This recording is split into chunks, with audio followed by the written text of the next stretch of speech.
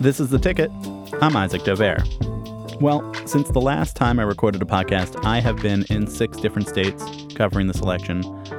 5 candidates have dropped out. It is now a new race, a 2-person race, and a race that looks very different than it did only a week ago.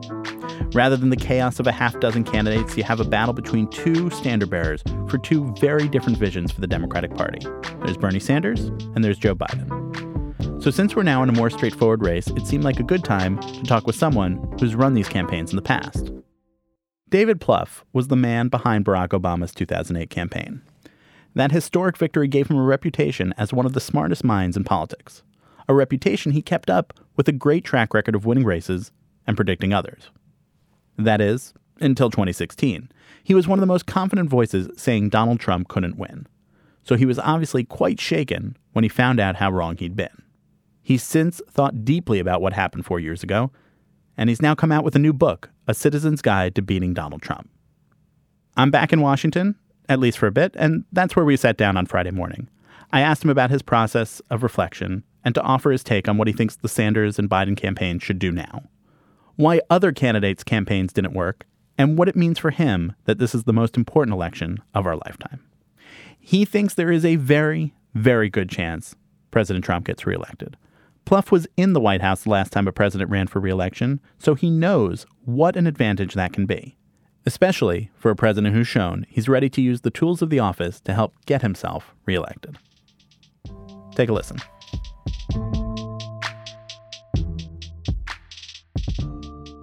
David Plouffe, thanks for being here on The Ticket.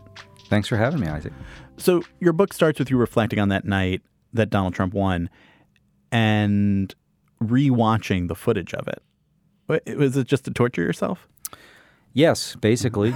I did. Because it was happening so fast, I wanted to go back.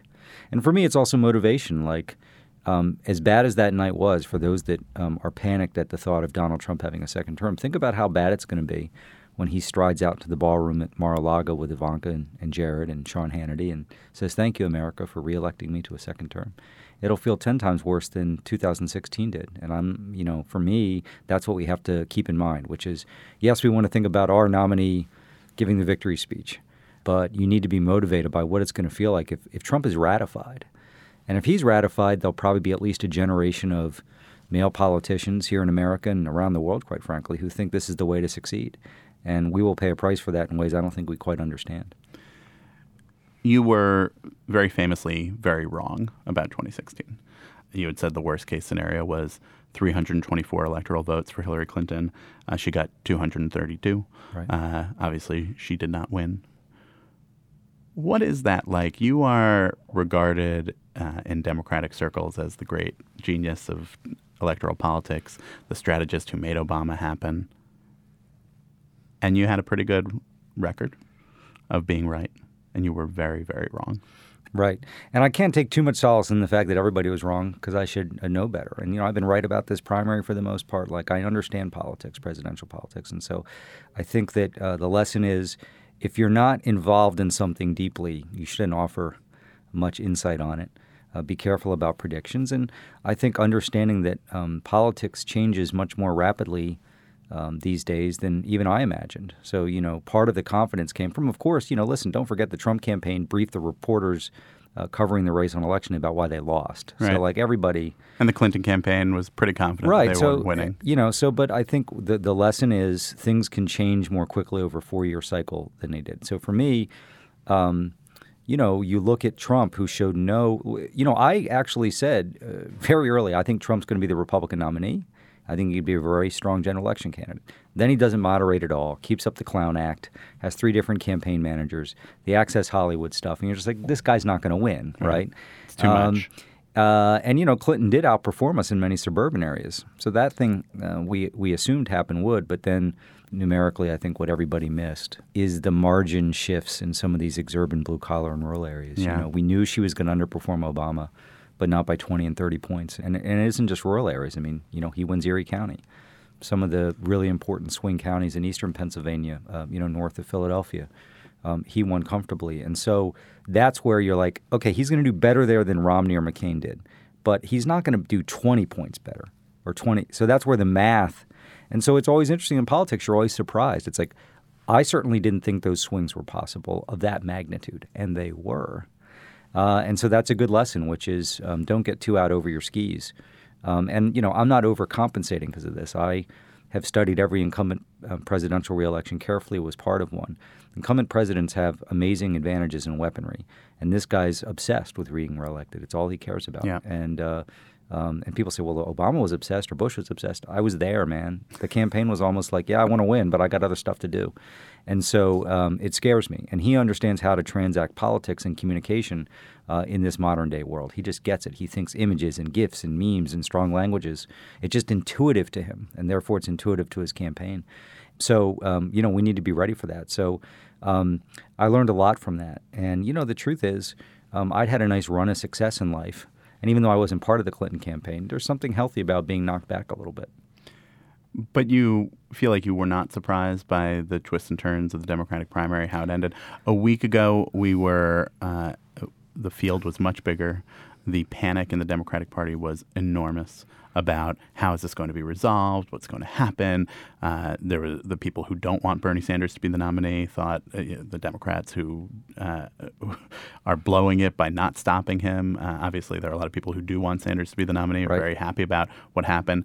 I think it's pretty clear from what we have seen of Sanders and the Sanders campaign and what we've seen of Biden and the Biden campaign that on Tuesday morning, Bernie Sanders woke up thinking that he was going to have a very good night, and Joe Biden woke up thinking he was going to maybe have an okay night. And that is not the way that things went. Right. So the magnitude of the wins, I think, were, he got the upper range of what was possible for him. But the contours of this has been clear. I've spoken a lot of this publicly, which is if this remains a 4 or 5 person field, Bernie Sanders was going to be the nominee. Unless somebody emerged as someone getting into the mid-30s or 40s. Like he's the guy sitting there 28, 30. And in our proportional system, if everyone else is in the teens or low 20s, you're going to benefit from that. And what happened here was somebody emerged. And Biden, you got to remember, if you look back at 2019, his national poll rating, 35, 38, he basically got back vote he had lost, which is always easier in politics. I saw this in the New Hampshire primary. When we got beat by Hillary and got surprised, she had led us by big margins. She had big favorable ratings. People left her for a while. They came back. And so I think that in a 2-person race, what Sanders has not been able to do is grow into the African-American community, grow into suburban college-educated voters in a way that would allow him to survive a 2-person race. And so, and again, the other candidates had an opportunity to become either the alternative to Bernie or Bernie to strengthen his hand. So Biden was also, was given a gift because when he was struggling, nobody seized it.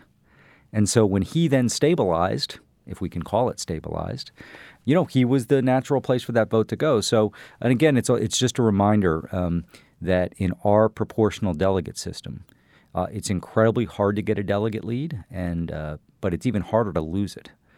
Particularly when you get down to a 2-person race, when the demographic realities of each candidate support, you can fairly easily model what that means.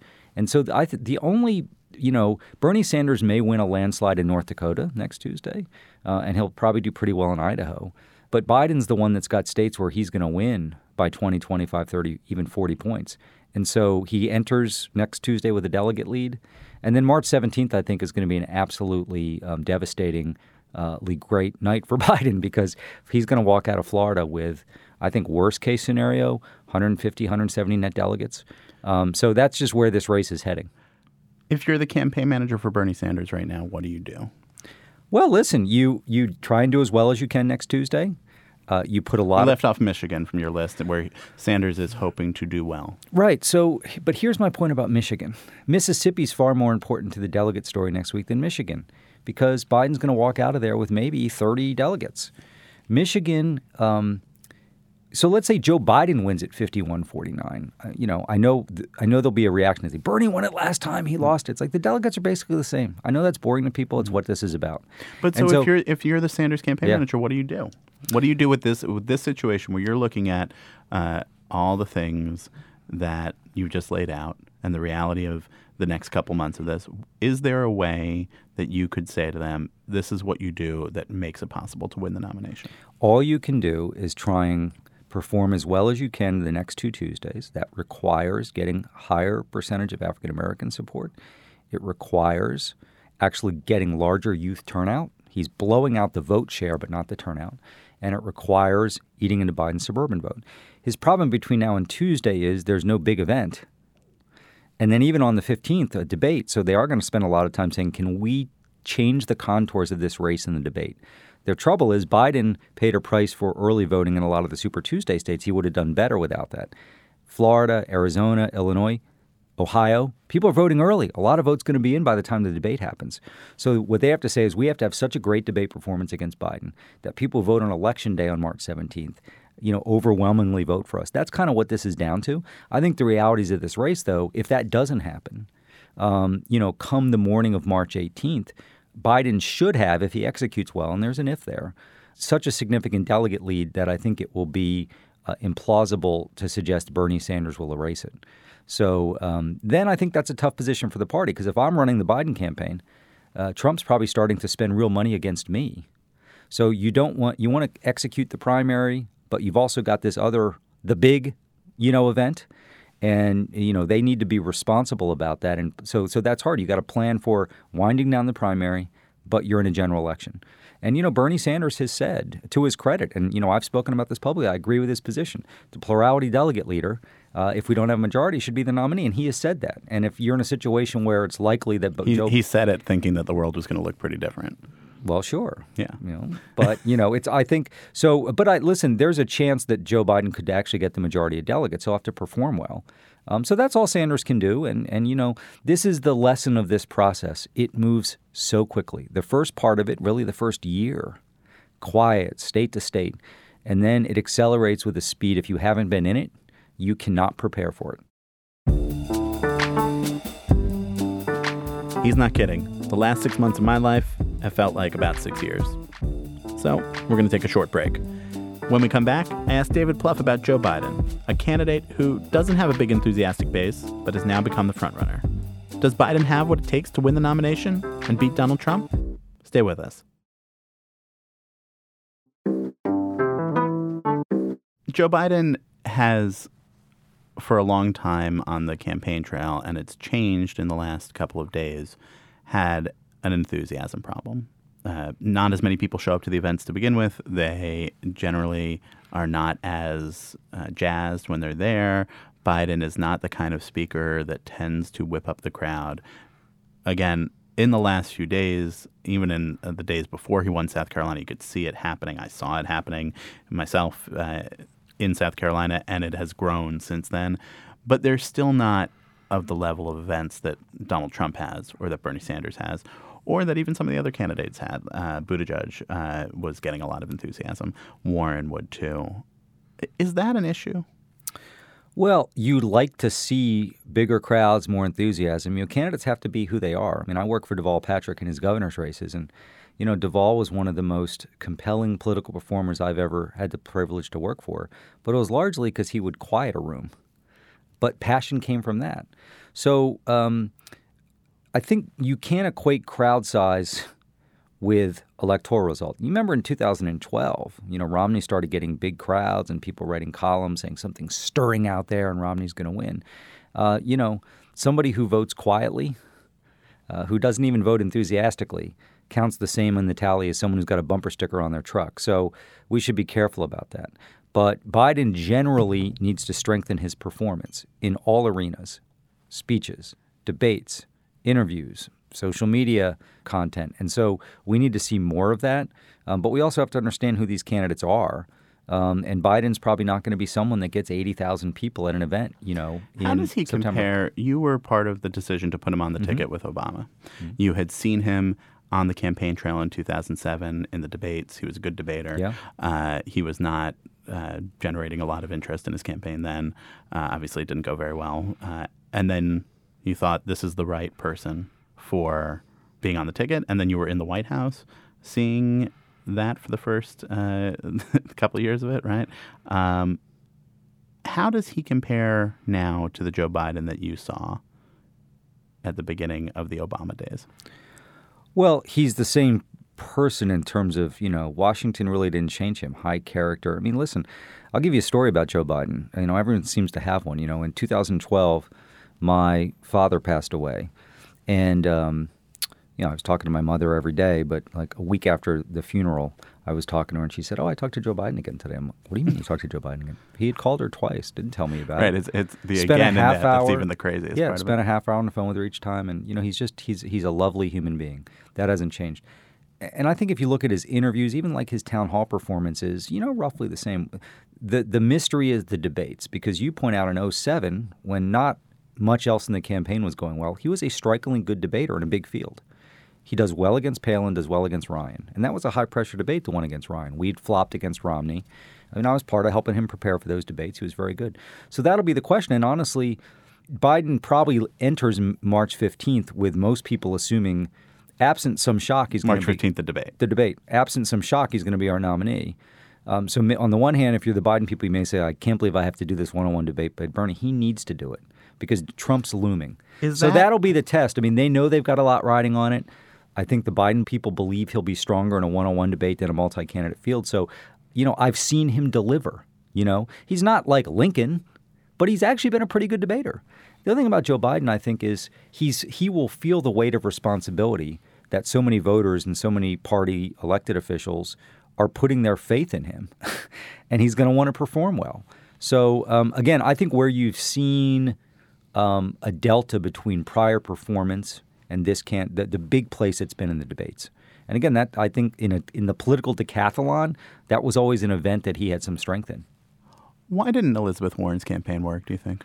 I don't know. It requires an enormous amount of study by people smarter than I am, academics, political science professors, because it is— But as a pretty experienced political professional. Well, the best I can see is, because you look at like amazing personal story, energy, didn't raise Sanders money, but had enough money to win the nomination, I think. Performed well in debates, interviews, diagnosed the problem, had good solutions. So you put all that together, particularly as the field winnowed, and she was the only credible woman candidate left standing, she still couldn't get out of the mid-teens. So I'd say two things about it. One is clearly gender played a role. Exactly how and to what extent, I don't know. My view is were far too many people who just said, well, Hillary lost, so I'm not sure we can elect a woman. I think that kept a pretty low ceiling on her support, unfortunately. The other thing I'd say, Mitch, may be less interesting, but it's just math. Biden and Sanders entered this race with a lot of support. And there were various times when it looked like they may lose it. But as it turned out, there was less openings here for any other candidate. That's what she said when she announced she was dropping out, that she was told that it would be hard to break through with Biden and Sanders in the race, and that she thought that they were wrong, the people telling her that, and she was wrong, is what she said. I didn't see her say that, but she's right. It's so interesting. If you look at where we are today, it's kind of where we were 14, 16 months ago. I know. It's really remarkable. It's great for a reporter who's been out there on the trail like every day doing it. I wonder, is the Biden surge, is it because people were worried about beating Trump? Is it because Democrats were worried about beating Bernie Sanders and he was just an acceptable vessel for both those things? Or was it that you saw something happen really in the last couple of weeks that changed this? Well, again, going back to Biden started this campaign and held all through 19. He was the leader. He was the front runner. So let's not forget that, okay? People were comfortable with him as our nominee, enough people to win the nomination. He then, risked losing all that. So that's the important thing to remember here. He's not somebody where it's like Bernie Sanders does well. People are concerned about Bernie Sanders. We're going to throw all our hope in somebody who was only getting 5 or 10% and now becomes a front runner. Like he was the national front runner. Lost it for a few weeks, got it back. So important. And I think it was fueled by when it was clear, and I said this Saturday night, this is a two-person race. There's no question about this. So now it focuses the decision. And a lot of the people who chose Biden, that was their inclination anyway. He was testing it with his performance, but that was their inclination. And then for people undecided, they were like, who do I throw with? And I think more people than not believe Faz Shakir, who's run a great race, has given some interviews this week. Bernie Sanders campaign manager, where he says, listen, if voters only want to defeat Trump, we may not be their choice. If they want to defeat Trump and basically bring a revolution, we are. And I think more voters than not in the Democratic Party, you can argue historically whether they're going to be right or wrong, are choosing we want to beat Trump, and they've decided someone like Biden is a safer route there. We will find out in the campaign if they're right, but I think that's where he's getting vote on top of folks who were with him through 19 is, and again, a two-person race helps clarify that. So I think you're at a point now where 55 to 60% of Democratic prime voters are saying that's the route I want to take with our nominee. How worried are you about Donald Trump being reelected? It seems like pretty worried. I was walking around with your book this morning, and someone looked at it and said, so does that have the solutions in it? And I said, well, I'm just a reporter trying to read it for interest, not for advice. But you seem pretty concerned. I am. And, the book doesn't have a solution. It's got a lot of different ideas for what people can do and why it's important. So on the one hand, low approval ratings, including in battleground states, Donald Trump. There is definitely a fatigue factor where people are like, do I really want to live through 8 years of this? And I think you are going to be able to make a compelling argument economically. If we don't, we're going to lose. That basically everything he's done is to take care of the wealthy. And even though the unemployment rate's low, as you know, a lot of people aren't satisfied with their wages. So the sort of whose side are you on debate, which I think actually either Biden or Sanders should be well positioned to execute. But what worries me is his ability to register and turn out folks on top of his current base, which means, let's say in Wisconsin, he ends up getting 200,000 more votes than he did last time. That's a steep hill, number one. So that concerns me. An incumbent has enormous advantages because he is ready for this race. And, he understands how to communicate and how to position and how to dominate the news cycle every hour. And that's something I don't think we've quite picked a lock on. Would 2008 or 2012 David Plouffe know what to do with Donald Trump in 2020? Well, here's what I would know, too. I would know how to construct a campaign in each battleground state to get the win number you think you need, and I wouldn't underestimate Trump's vote. I would make good decisions about then all that flows from that in terms of resources and decisions. How to handle the campaign with him day to day, I'm not sure any of us know. The debates, your convention, that stuff's easy in a way compared to just like, how are you driving a message every day? How do you deal with his distraction and attacks? And how do you communicate? So here's the thing, whoever our nominee is, they got to have a great Instagram game and Facebook game, but they got to have a great Snapchat game and TikTok and YouTube. And so in many respects, I'm a dinosaur because it's been 8 years since I, kind of led a campaign. So that to me is a challenge. But I think that it all starts with whoever is our nominee has to be themselves.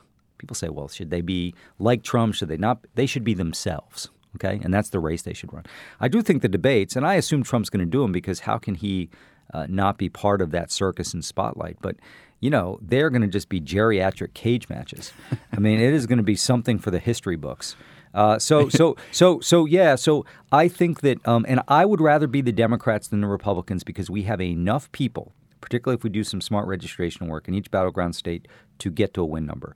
But the degree of difficulty to execute on the persuasion, turnout, and registration you need to do. And I talk about this in the book because people have a role to play here. This whole election could be decided by what is Trump's win number, meaning if third parties in Wisconsin and Michigan and Arizona get 4 or 5%, and he can win this election again at 47.5 or 48, we're going to lose the election. Yeah. We have to keep people off third parties. We talk a lot about Obama-Trump voters, but I was thinking the last couple of days that actually those are people who also voted for Joe Biden because he was Obama's running mate, right? So if Biden does become the nominee here, there are Obama-Trump, at least sort of Biden voters. Are those people up for grabs? Yeah, sure. By the way, Bernie would have a compelling economic. I've seen research with swing voters who are like, I like what he says. They were Obama-Trump. So, so who are the true swing voters? There are people who are the Obama-Trump voters. Those tend to be men, but not exclusively, and they tend to be non-college. And they're not just exurban and rural, a lot of blue collar. There are suburban voters who actually voted against Trump, who Trump may be able to get because they're happy with the economy. and they're not sure about the Democratic alternative. And then we better treat people who are at risk voting third party as swing voters, too. We better treat them as seriously as we do the Obama and Trump voters. Now, there's a whole other set of voters, obviously, we have to worry about in terms of registration and turnout. But persuasion, yes. And I think it's so dangerous. I mean, there's some in the political science community now who say this. There's some in our party who say it, which is this is all about base turnout. It's just simple second-grade math. Particularly if Trump really raises the ceiling on his vote total, we can't get to a presidential win on turnout alone. It's incredibly important. We have to win the persuasion. Listen, in battleground states, there are more conservative voters than liberal voters. We have to win the middle, too. To win the presidency, you have to win the middle. And then you got to maximize your turnout. You have to do both. I will say this, neither Bernie or Biden, it seems like they're five-tool players. They have it all. And that's kind of part of my message in the book is we're the cavalry. Like, this is not the second coming of Kennedy or Reagan or even Obama. Like, you know, they're good candidates, but we're going to have to work really stinking hard.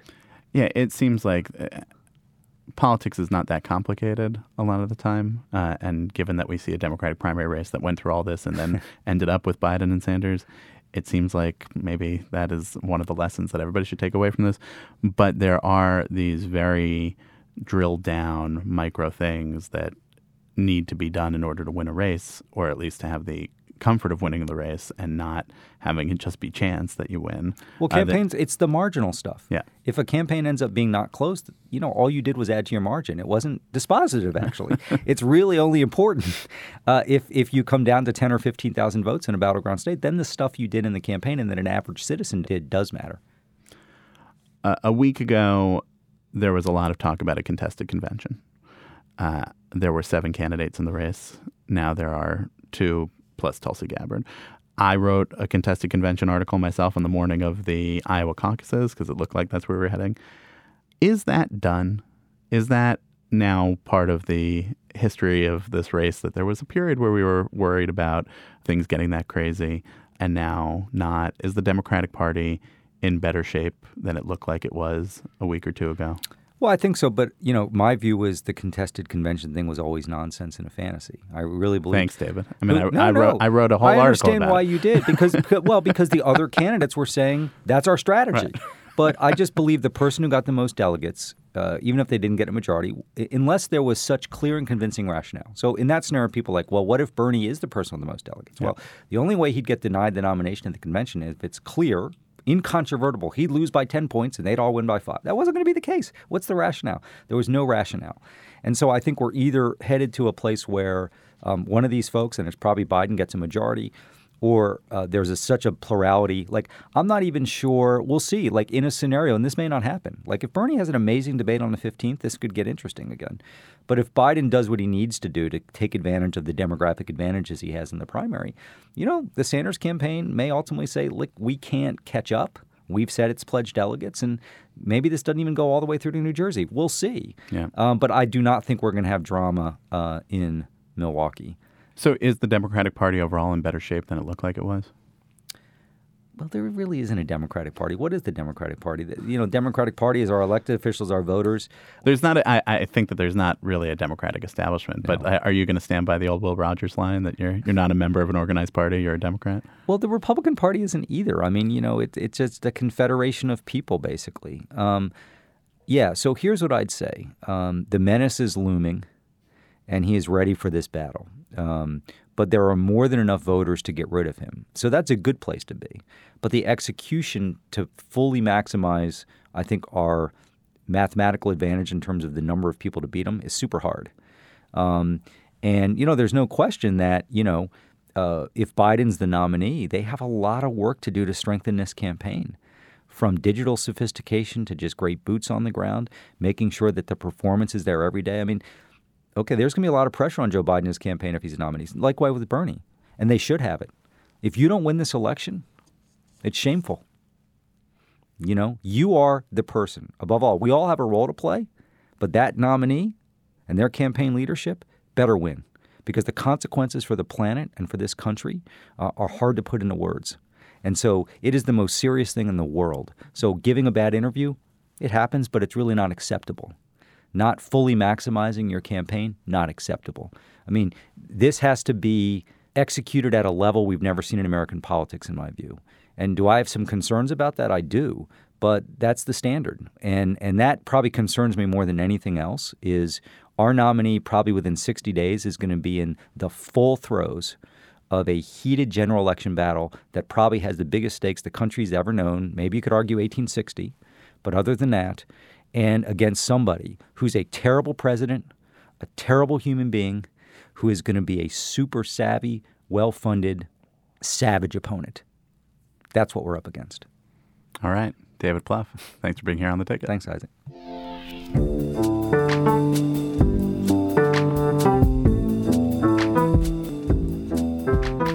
Well, so that's the way things look now after this crazy week. What they will look like a week from now, who knows? But we'll pick it up next week here on The Ticket, Politics from the Atlantic.